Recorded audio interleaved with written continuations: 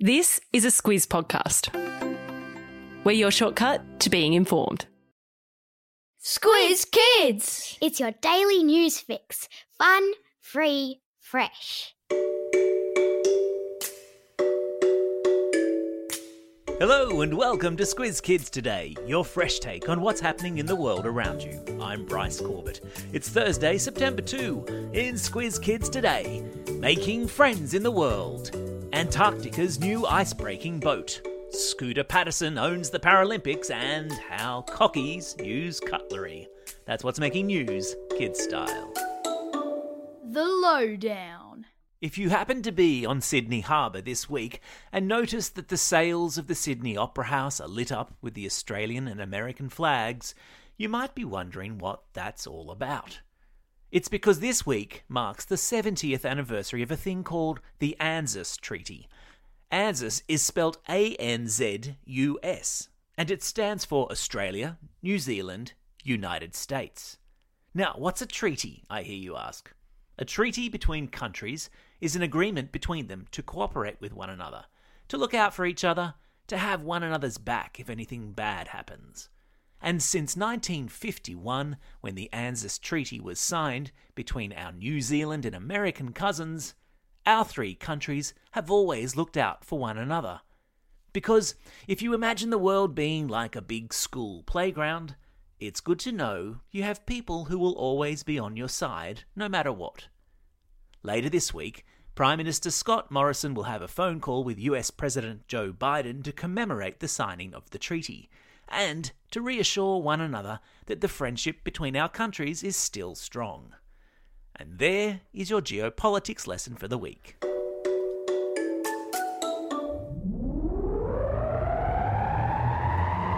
Spin the globe.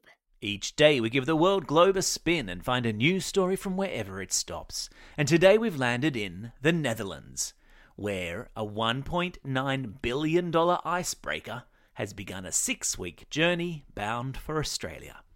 What's an icebreaker? That's the name given to ships that sail into frozen waters. They're specially built so that they can cut through ice shelves. Amazing, huh? This one is called Nuyina, which comes from the Tasmanian Aboriginal language Palawa Kani, and it means Southern Lights. And in 6 weeks' time, when it arrives in Hobart, where it will be based, it will start work as Australia's brand new floating lab for scientists to go back and forth to Antarctica to conduct really important research. I stuck a link in today's episode notes to a story about the ship, including video which shows how big and impressive it is, and a neat comparative drawing of the Nuyina next to the boat it is replacing, the Aurora Australis, which has worked as an icebreaker for 30 years and is ready now to have a well-earned rest. Sport time. Aussie Paralympian Grant Scooter Patterson says he's considering hiring someone to answer his phone and reply to text messages after winning a bronze and silver medal in the swimming pool in Tokyo. The athlete from Cairns, whose nickname Scooter comes from the fact he gets around on a tricycle, has built up a huge fan base following his regular appearances on the TV coverage of the Games. Maybe you've seen him. And after winning his medals and winning a whole lot of Aussies' hearts in the process, he's had so many people phoning to congratulate him and messaging him on social media that he joked yesterday it was going to take at least a day to get back to everyone. Scooter, who was born with a condition called diastrophic dysplasia, which means he hasn't grown in the same way that most of us do, has been on the Australian Paralympic team for 13 years. These medals are the first that he's won at a Games, and he reckons he's over the moon. And so are all his friends and family in Cairns. I've stuck a link to a video of Scooter's story in today's episode notes. Animal Kingdom. In a week where the Queensland and UK governments have declared a ban on plastic knives and forks for us humans, a bunch of cockies in Indonesia are showing how it's done using tree branches as cutlery to pry open sea mangoes. Scientists studying a flock of Goffin's cockatoos noticed the birds making tools from tree branches to pry out mango seeds. There's a video in your episode notes for you to witness this delicate balancing act. Lots of animals use tools to help them find and eat food. Orangutans in Borneo have been known to make a sort of canoe to help them collect water plants. And if that's not enough of an animal fix for you today, can I just suggest you check out the glorious images from the Wildlife Photography Awards. From narwhal shrimp in the Mediterranean Sea, to cheetahs swimming across a flooded river in Africa, and a gecko in a fight to the death with a tree snake. All the photos are awesome. I've stuck a link in today's episode notes to some of them. Perfect for a bit of homeschooling internet trawling today. Time for the quiz. This is the part of the podcast where you get to test how well you've been listening. Question number 1. Which city in far north Queensland does Craig Scooter Patterson come from? That's right, it's Cairns. Question number 2. The capital city of Tasmania, where our new icebreaker is headed, is named what? Yeah, it's Hobart. Question number 3. Other than Australia, which 2 countries are part of the ANZUS Treaty? That's right, it's New Zealand and the United States of America.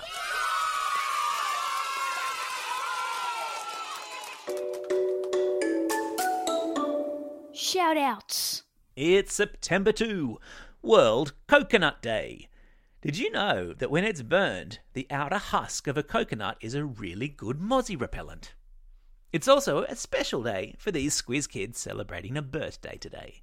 Wilson from Fairfield Heights, Vraj from Glendenning, Patrick from Taralga, Finn from Crookwell, Emma from Roseville, Tallulah from Hunter Valley, Tilda from Sydney, Zara from DY, Cooper from Rosemeadow, Jemima from Harden, James from Perth, Evelyn from Doncaster East, Roma from St Kilda East, and Lucy and Harry from Coogee. And a belated birthday wish to Elise, who's also from Coogee. Plus, because our friends in Victoria, Canberra and New South Wales are all in lockdown, we're sending out home learning herograms. To Lockie from Canberra, who is doing an amazing job homeschooling, and a big happy birthday from your dad. Also a herogram to Mr Ainsworth at Westport Public School in Port Macquarie for being a marvellous teacher from grade 6 Grevillea class. Archie and Woody at Kentucky Public School would like to send a shout out to all the kindy, Year 1 and Year 2s in Miss Patterson's class who are currently homeschooling. Herograms also go to 3-4T and Mrs Tritton at Mount Riverview Public School, Class 1-2 Orange at Roseville Public School, and Year 3 and Mrs Pass at North Ainslie Primary School. Elisa sends a shout out to her caring teacher Ms Hoser in her Class 2H at Antonio Park Primary School in Mitcham, and finally a home learning shout out to Clara and Amelia from Ballon. Your mum is really proud of you for working so hard in your 7th lockdown. Don't forget, if you've got a birthday coming up and you want a shout out, or if you want a classroom shout out, or you'd like to send a home learning herogram, drop us a line at squizkids@thesquiz.com.au. Well, that's all we have time for. Thanks for listening to Squiz Kids today. We'll be back again tomorrow. In the meantime, get out there and have a most excellent day. Over and out. Squiz Kids is proudly supported by the Judith Neilson Institute for Journalism and Ideas.